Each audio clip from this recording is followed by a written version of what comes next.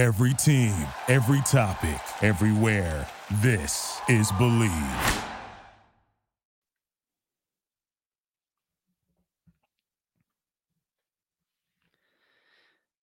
All right, welcome to another episode of Talkin' Ball with Pat Leonard.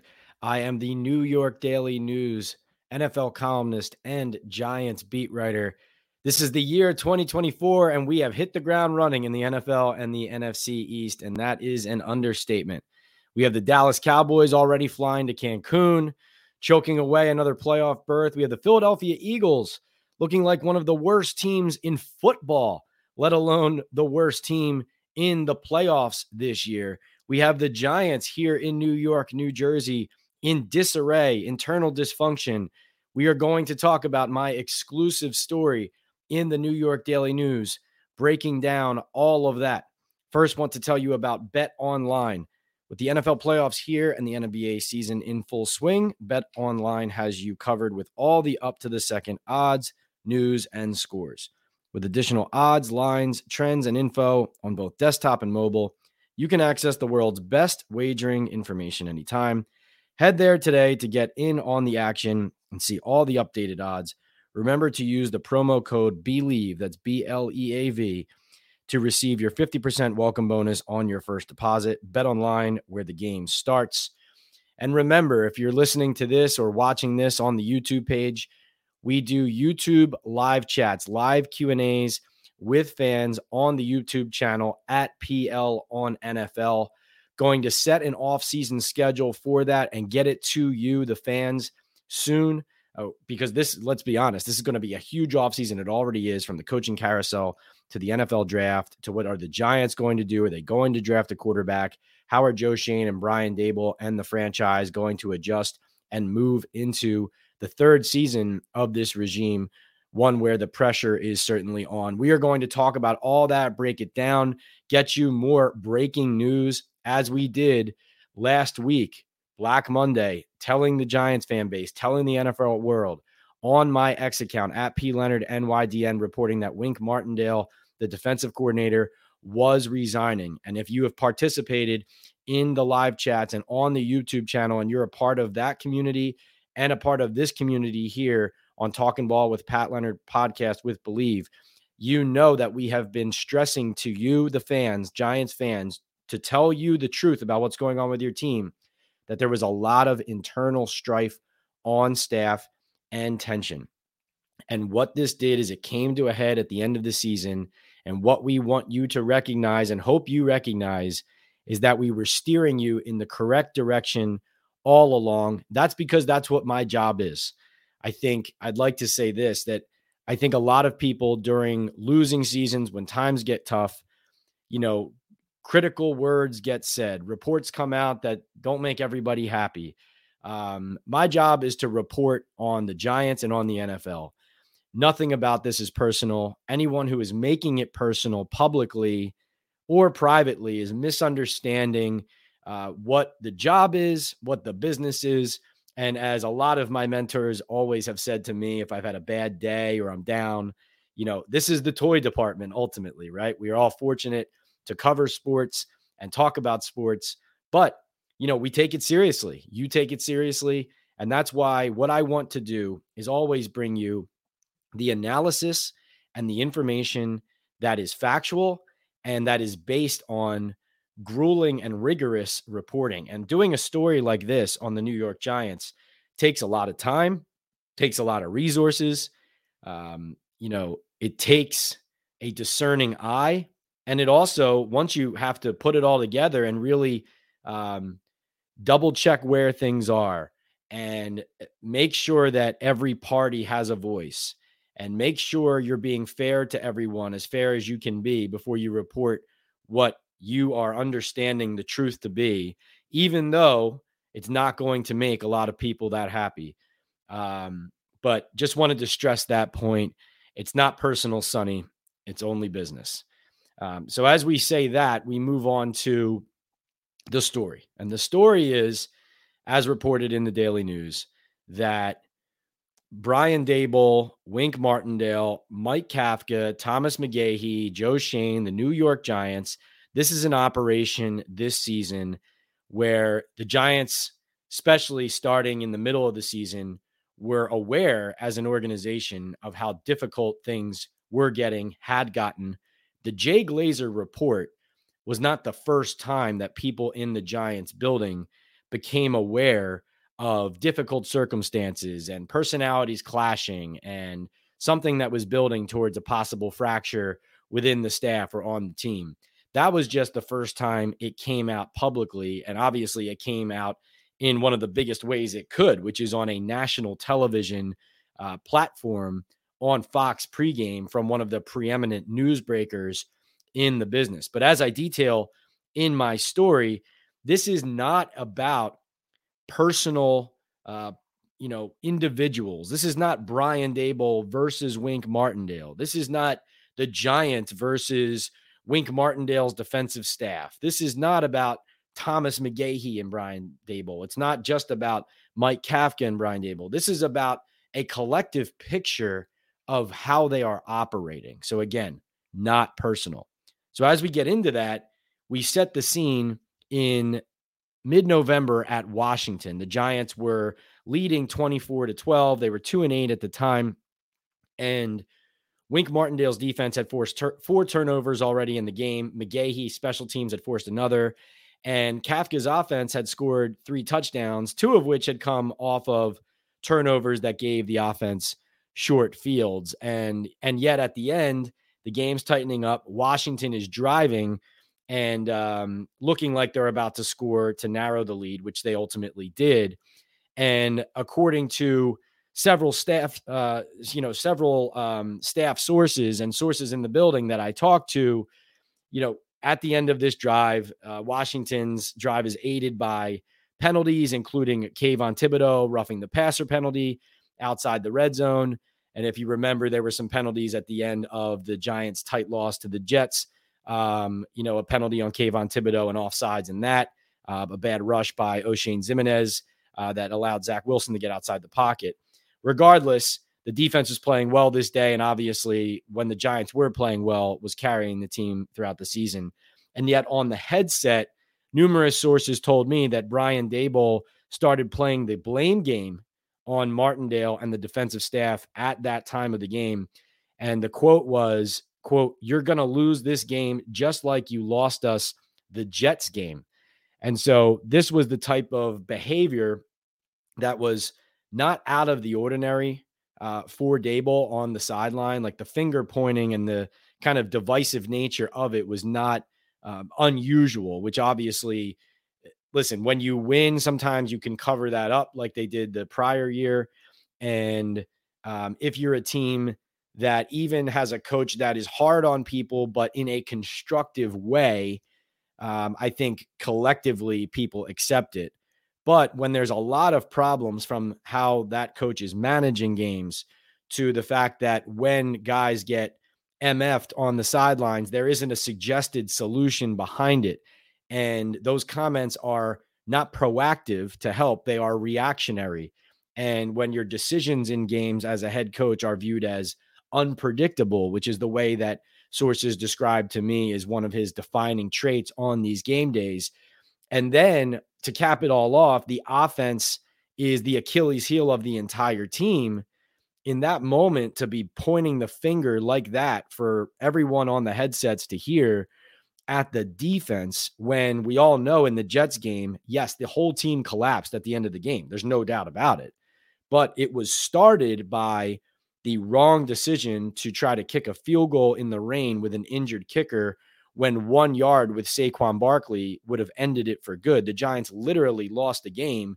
They had a 99.7 chance to win, a 99.7% chance to win against the Jets. And so after the poor game management decision, all snowballs from there. The defense, of course, was a part of it.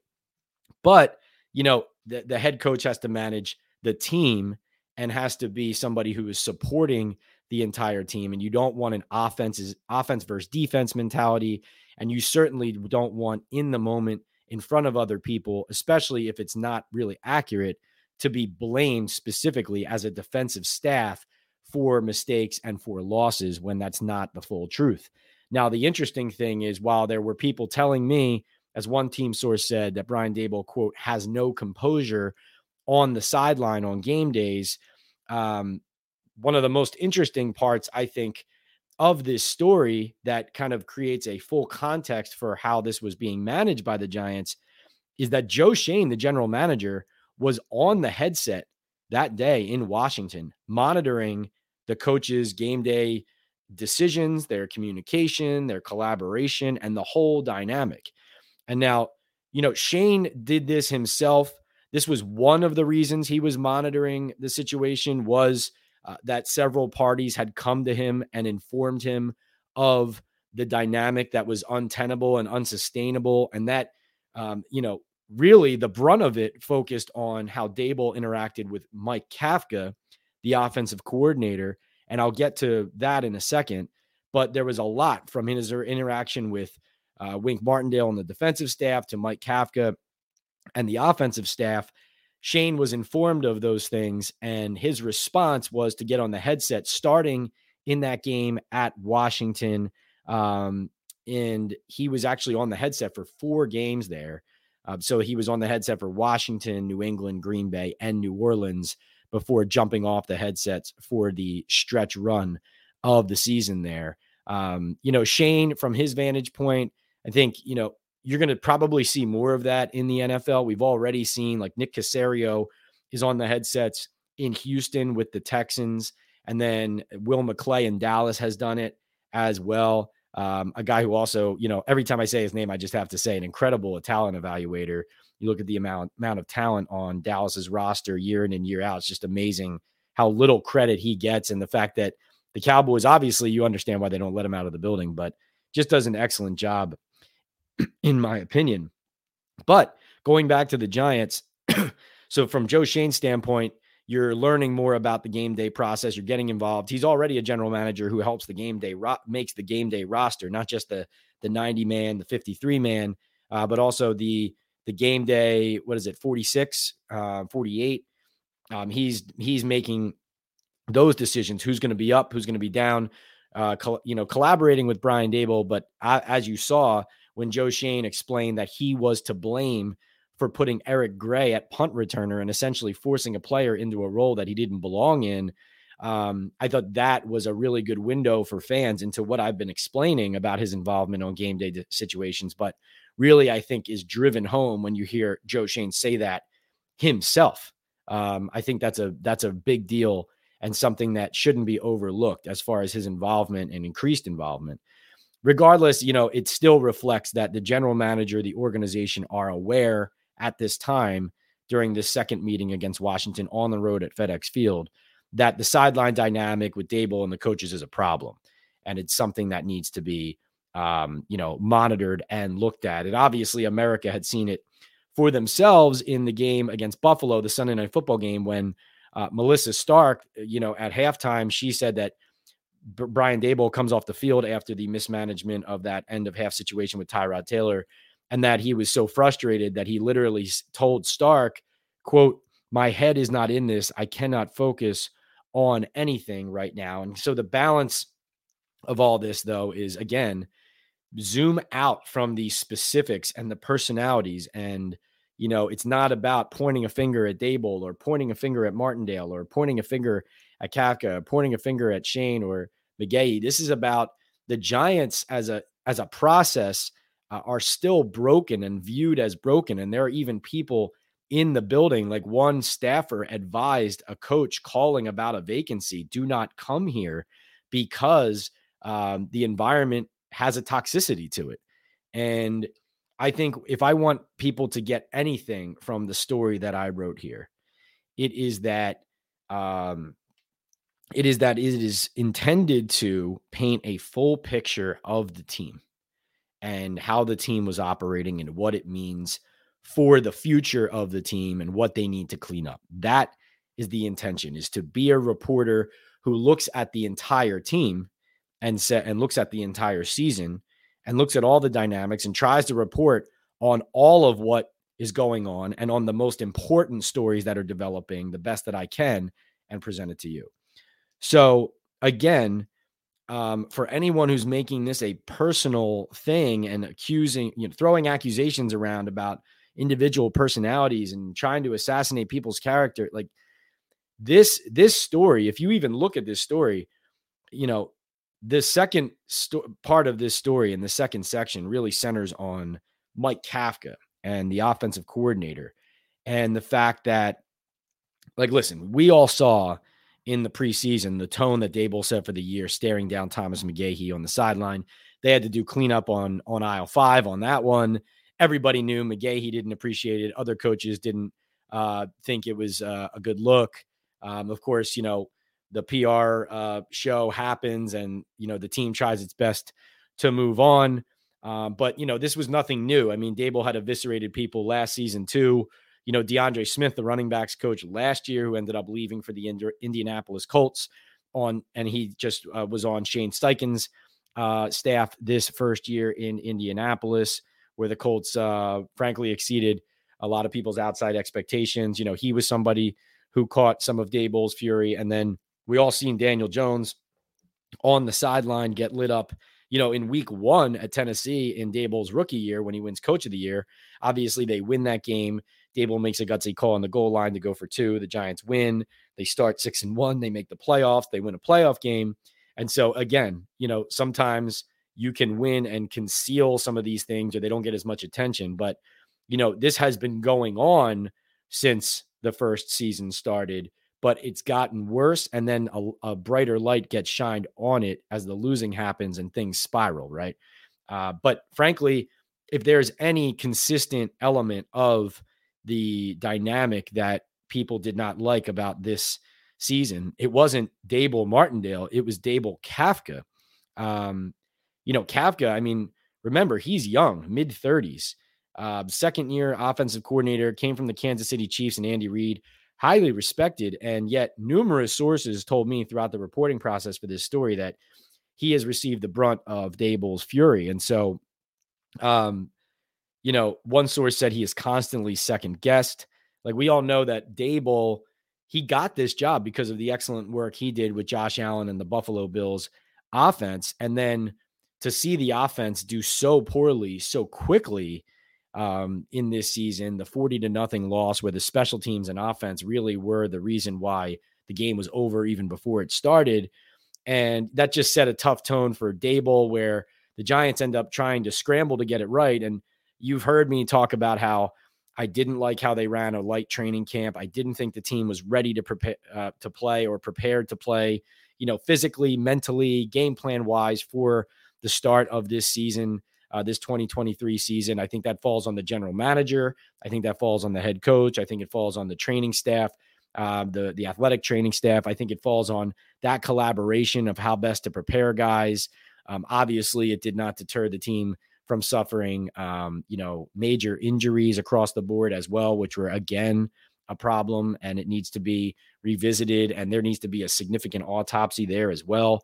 But again, Daboll, the way he would handle Kafka just rubbed people the wrong way. Like, he would, as one source told me, he would make Kafka run the ball, and then if he called a run that Daboll didn't like, Daboll would mother F Kafka.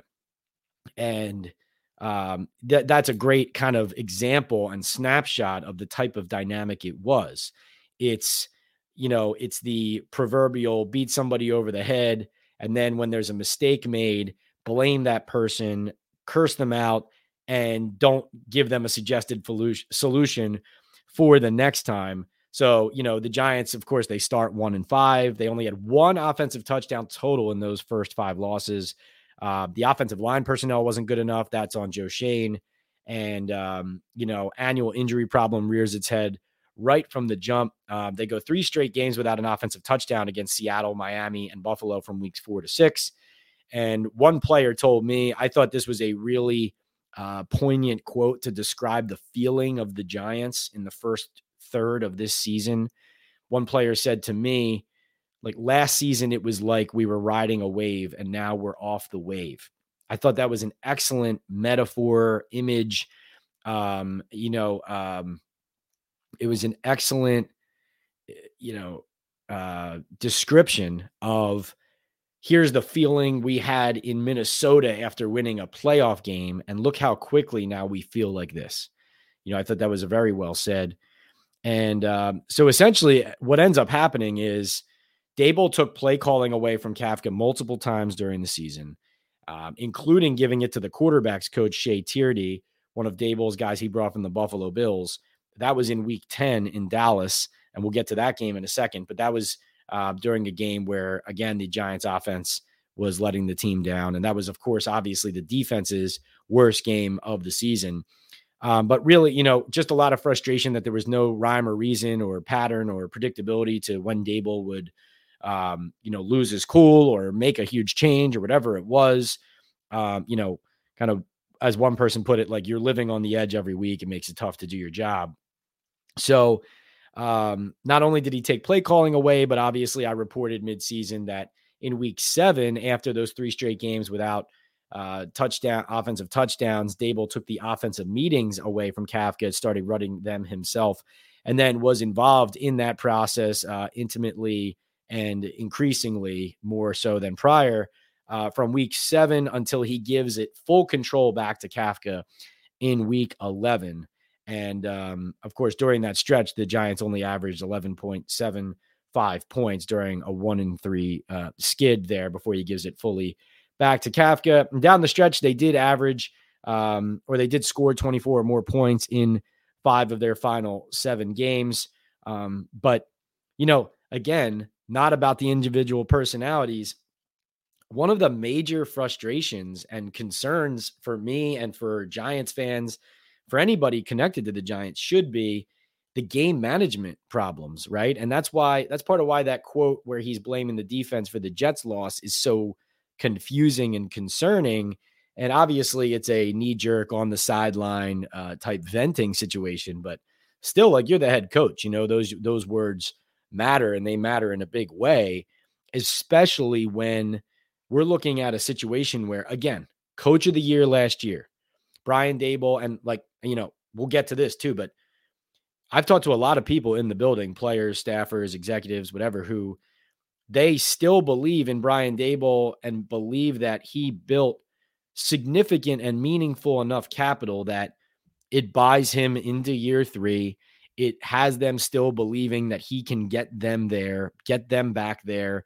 Like, there are people in the organization who I've talked to who have said that. And so in no way am I trying to take away from that by mentioning all the things I'm mentioning in this story, because in this story, I do detail as well, the positives and the fact that, the locker room's behind him, and that, that I've had I had one player who told me just flat out, like, getting us to the playoffs, given what we've done in the last 5 years, and, winning a playoff game, like, that still matters, right? We know this isn't going well, but that still matters. And it's important to hear players say that, right?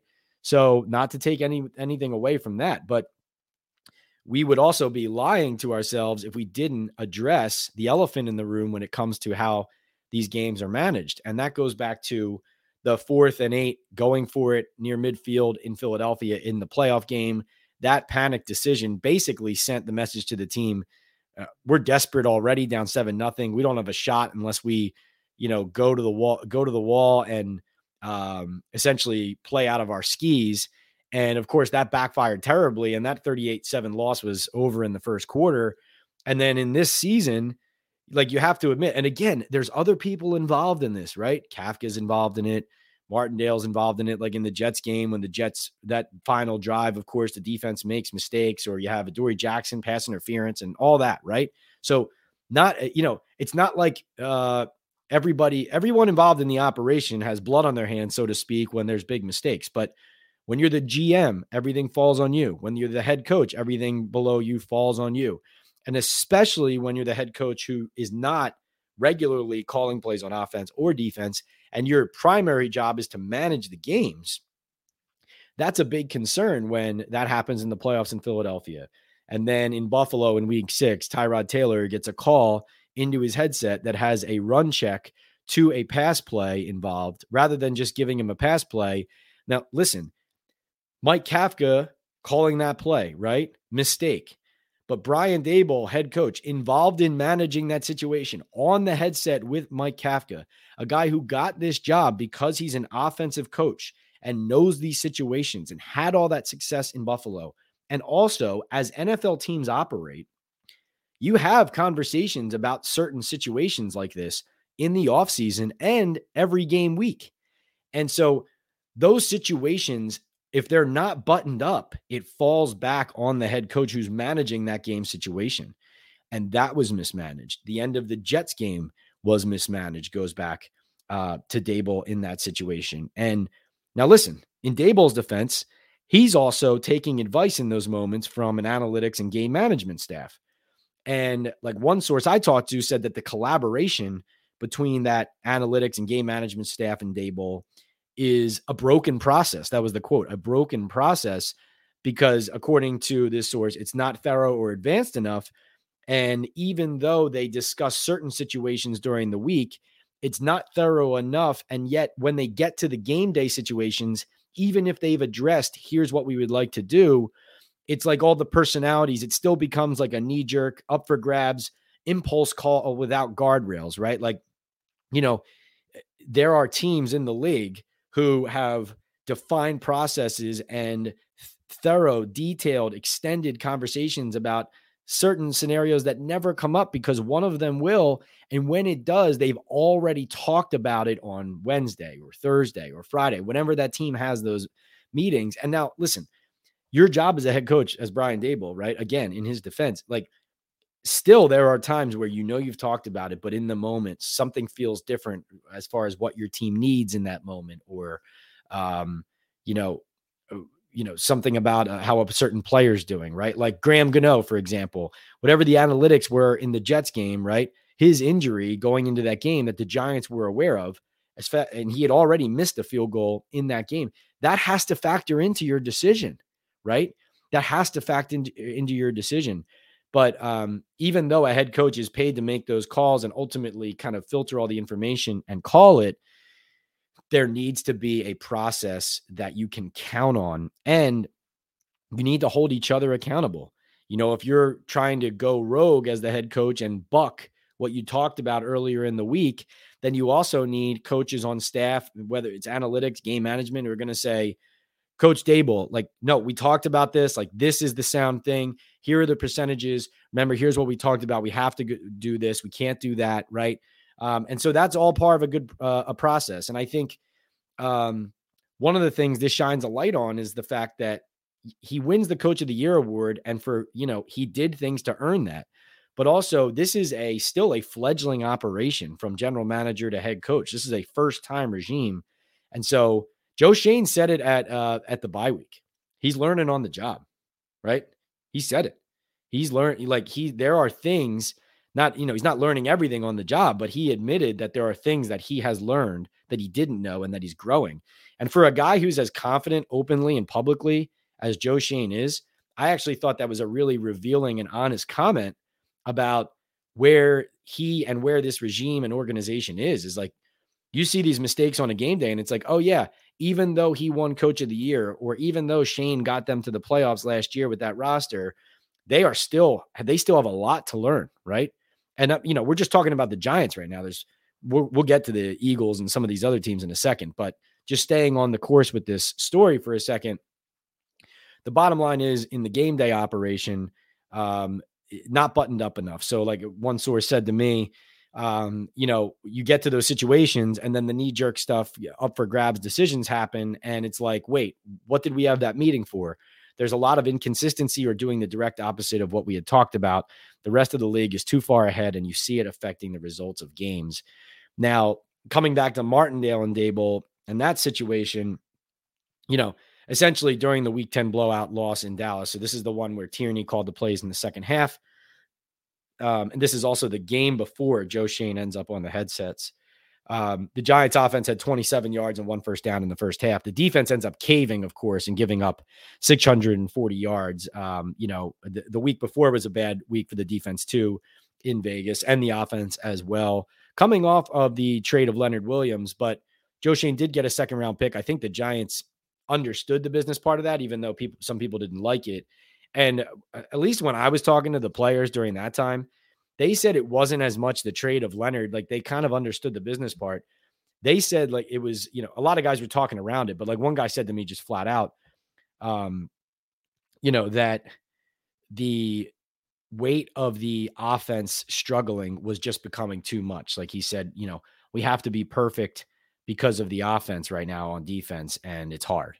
And that was really, I think, in that Dallas game where they had some injuries in the secondary, and then it all fell apart. Of course, Dallas until the playoffs was steamrolling people at home. The Giants, of course, no exception over the years. But in that game, as the Cowboys were running it up on the defense and the Giants were giving up these big chunk plays in the passing game, Daboll was ripping the defense so frantically and constantly, according to sources I talked to, that it was actually interfering with the play calling process. And Martindale, according to several sources I talked to, actually asked Daboll to stop so he could get the next play in to the defense. And so it was gumming up the works. And so Shane ends up on the headsets the next week, monitoring the situation and watching the game day collaboration. So bringing it full circle to Daboll and Martindale, there were signs from the first day of training camp that they were together,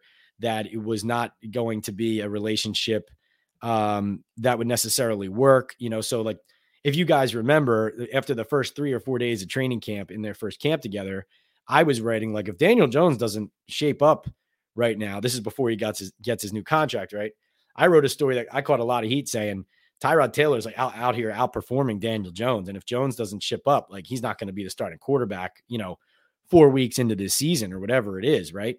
And that was because the offense was getting dominated in practice at the start of that training camp. And now Daboll kind of let a perception grow that he had tipped off the defense to play calls in order to create a challenge for Jones in the offense, which, would have made it look like the offense wasn't struggling, but that he had a strategy behind making it more challenging on them. But, sources I talked to, like, the reality was that Martindale's pressure packages, they were giving the offense so many problems and so many fits that Daboll told Martindale he was going to put a limit on his blitzes for the rest of camp. And so then the offense, started getting out from its early rut, hitting some passes and gaining some confidence. And now you do want both sides of the ball to gain confidence, but in general, it kind of set a tone for like an offense versus defense dynamic that really never subsided in their culture. Was always there, either as an undercurrent or presently kind of in your face.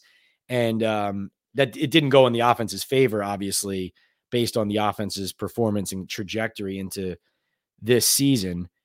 So the defense ends up finishing this year with more takeaways, 31, and the offense had touchdowns, 25. The defense also scored 3 touchdowns on pick sixes on its own.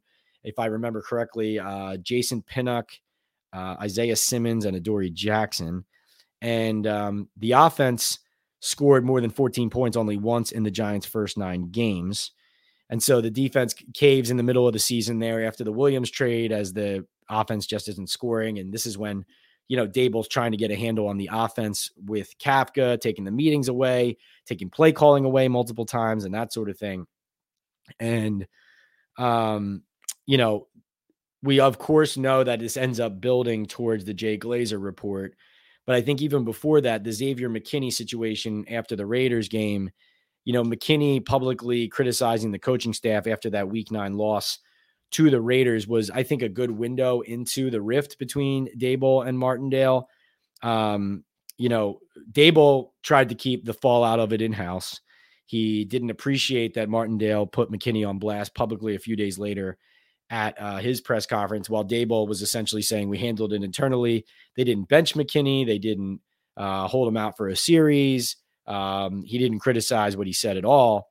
And so you can look at that from 2 different vantage points. There's no question about it. Some viewed Daboll's lack of public consequences for McKinney, though, and the fact that it eventually leaked that he wasn't happy with Martindale for saying things critically of McKinney.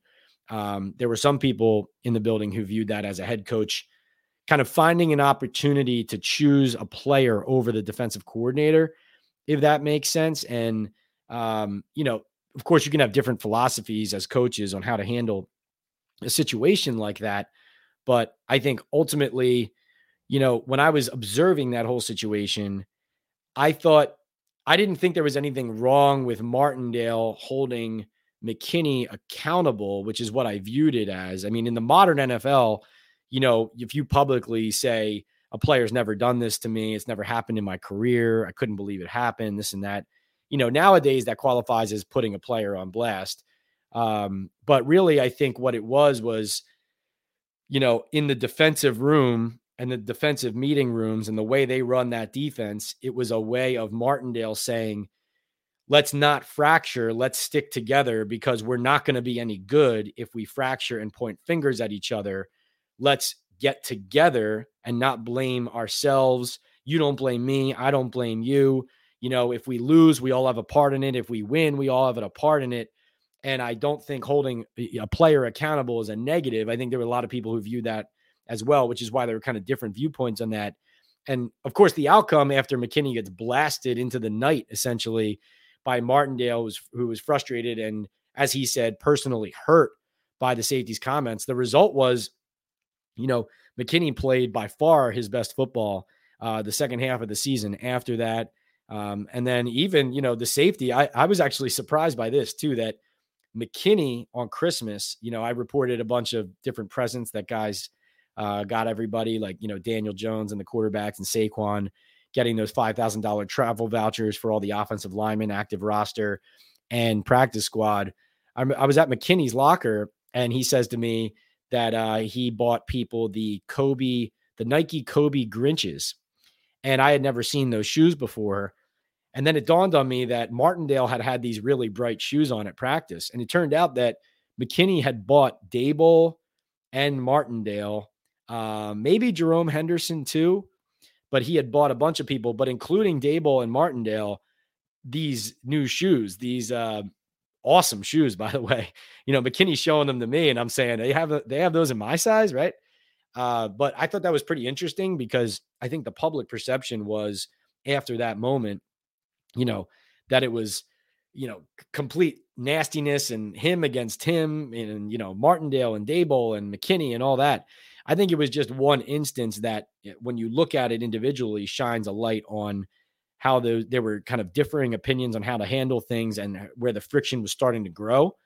But it did not result in Martindale and McKinney, severing a relationship or not working constructively together, because obviously they end up helping the Giants finally beat the Eagles in this 2-year run under Shane and Daboll, finally get a win over either the Cowboys or Eagles in, 9 meetings, I think? Are they 1-8, including the playoffs maybe in that stretch?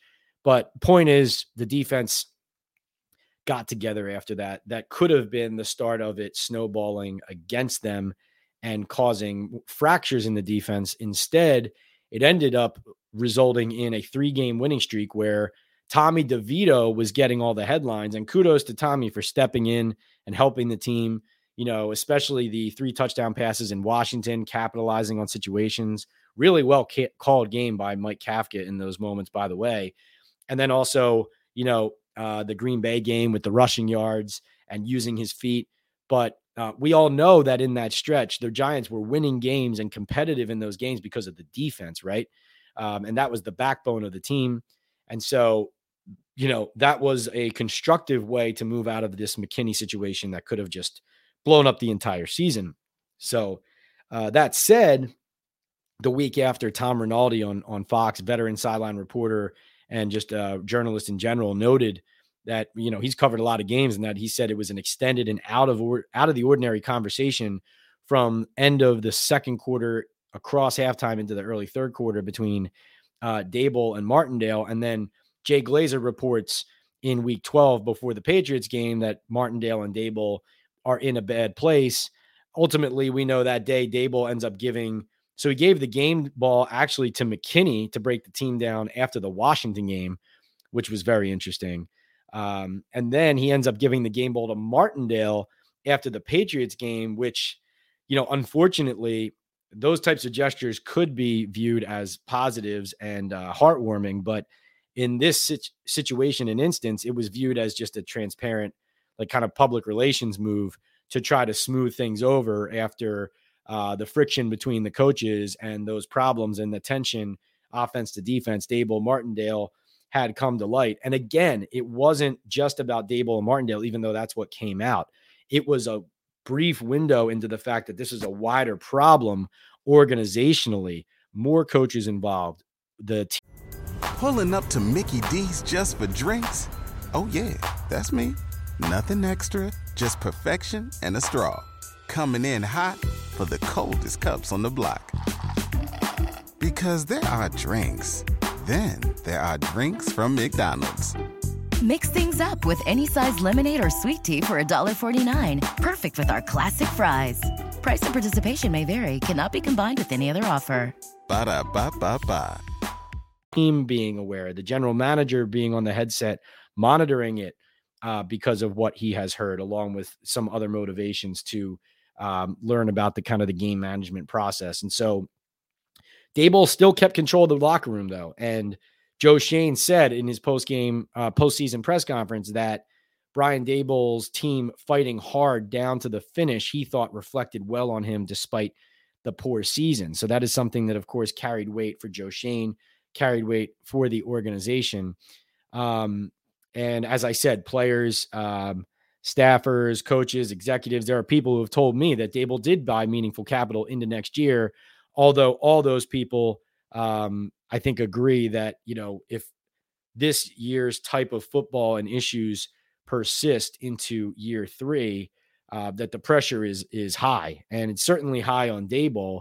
Wonder how high it would be on Schoen too. I think constructing an offense that is functional, an offensive line that is functional, would be a huge step there. And obviously is what needs to happen. But, Martindale had a ton of support too. I mean, the players loved playing for him.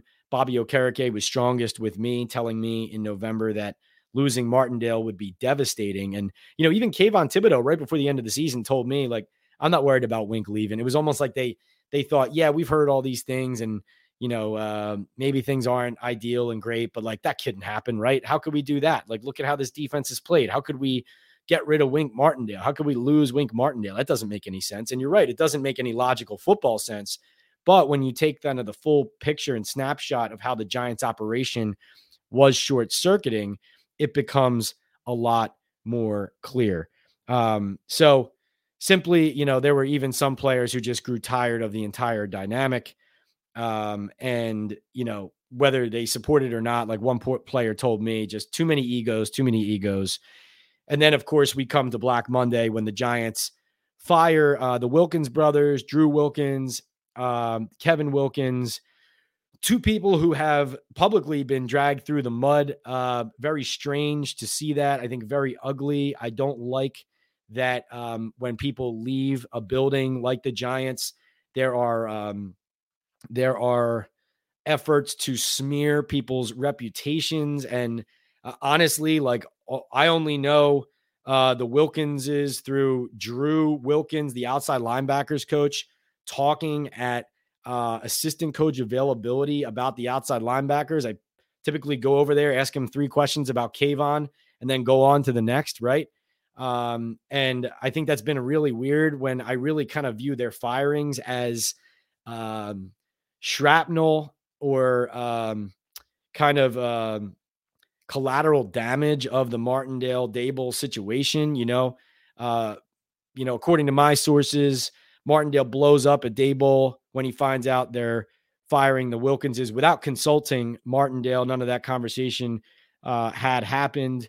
And, really all it did was expedite kind of Martindale's plan, though, to escape what had become an untenable, unhealthy losing situation in New York. Tells Daboll, go F yourself, and then left the building and the team. That's when I reported. I was the first one to report, broke the news that Wink Martindale was resigning, leaving the team in the process of resigning. And that is what happened. The team and their friends end up kind of trying to put it in a nice little box, mutual parting of ways, that kind of thing.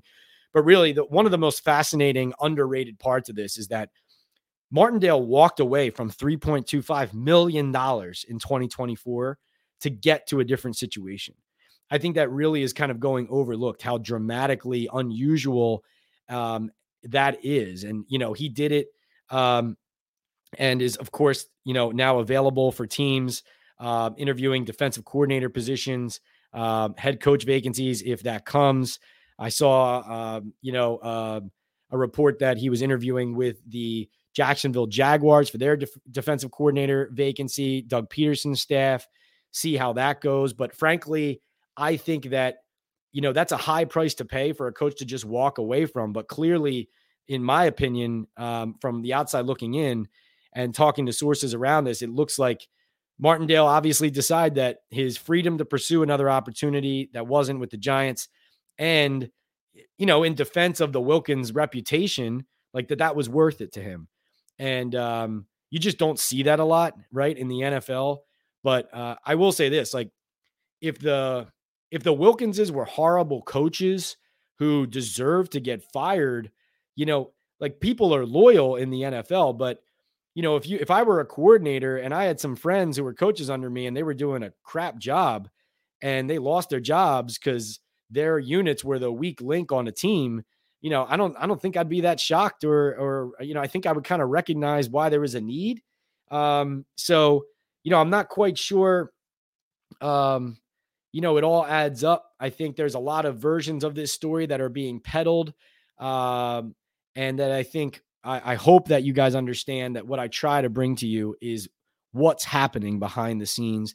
And I think you can go back and listen to our YouTube lives. Reminder, at PL on NFL, YouTube live chats. We talk Giants, we talk NFL, we talk all of that. But the bottom line is the problems still persist with the Giants. Unfortunately, wish they did not, but they now have to fill vacancies on their staff. Even the special teams vacancy, Thomas McGahee.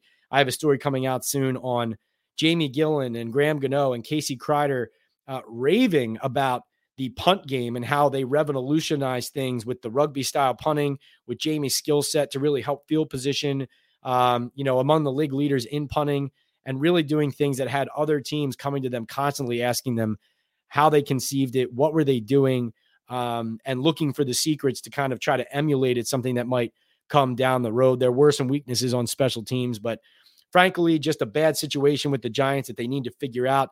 They need to bring good people in, hopefully not deterred from doing that by other people in the building saying, don't come here, because the situation still feels toxic to them. The good news for the Giants and for Giants fans, the Eagles look terrible. The Cowboys are reeling. Could Bill Belichick end up coaching the Dallas Cowboys ultimately in division? We will see. Word around the league is Atlanta Falcons, but with an eye on if there's a change in Dallas. We'll see about that. Philadelphia, who knows? Could be everyone out under Sirianni and him staying. Could be him out as well. Mike Vrabel, Arthur Smith combo, head coach, offensive coordinator. Is that a crazy thing to think about? Mike Tomlin, will he enter the fray if he leaves and steps away from the Pittsburgh Steelers? If they part ways, does he become an option for some of these teams? Really an explosive coaching circuit right now with a lot of big names. Pete Carroll out in Seattle, Jim Harbaugh. Word is the Chargers is the match there, but Michigan going to try to keep him as well. But just a fascinating time in the NFL, and we will have it all right here on the Talking Ball podcast with Pat Leonard at PL on NFL on YouTube, TikTok, and Instagram, at PLeonardNYDN on X. My story, by the way, my first post of my exclusive story with the Giants at 1.2 million views and counting on X. Thank you so much, Giants fans, NFL fans. I'm also on Threads with the same handle. Reminder, we are sponsored by Bet Online and by Estate 98 Coffee and Esencia de Cafe from El Salvador. Dates back to 1798. Go get it at Estate 98 Coffee on Instagram. This has been Pat Leonard from the Daily News and for the Believe Network. We will see you next time on the podcast and on the YouTube live chats. Talk to you next time.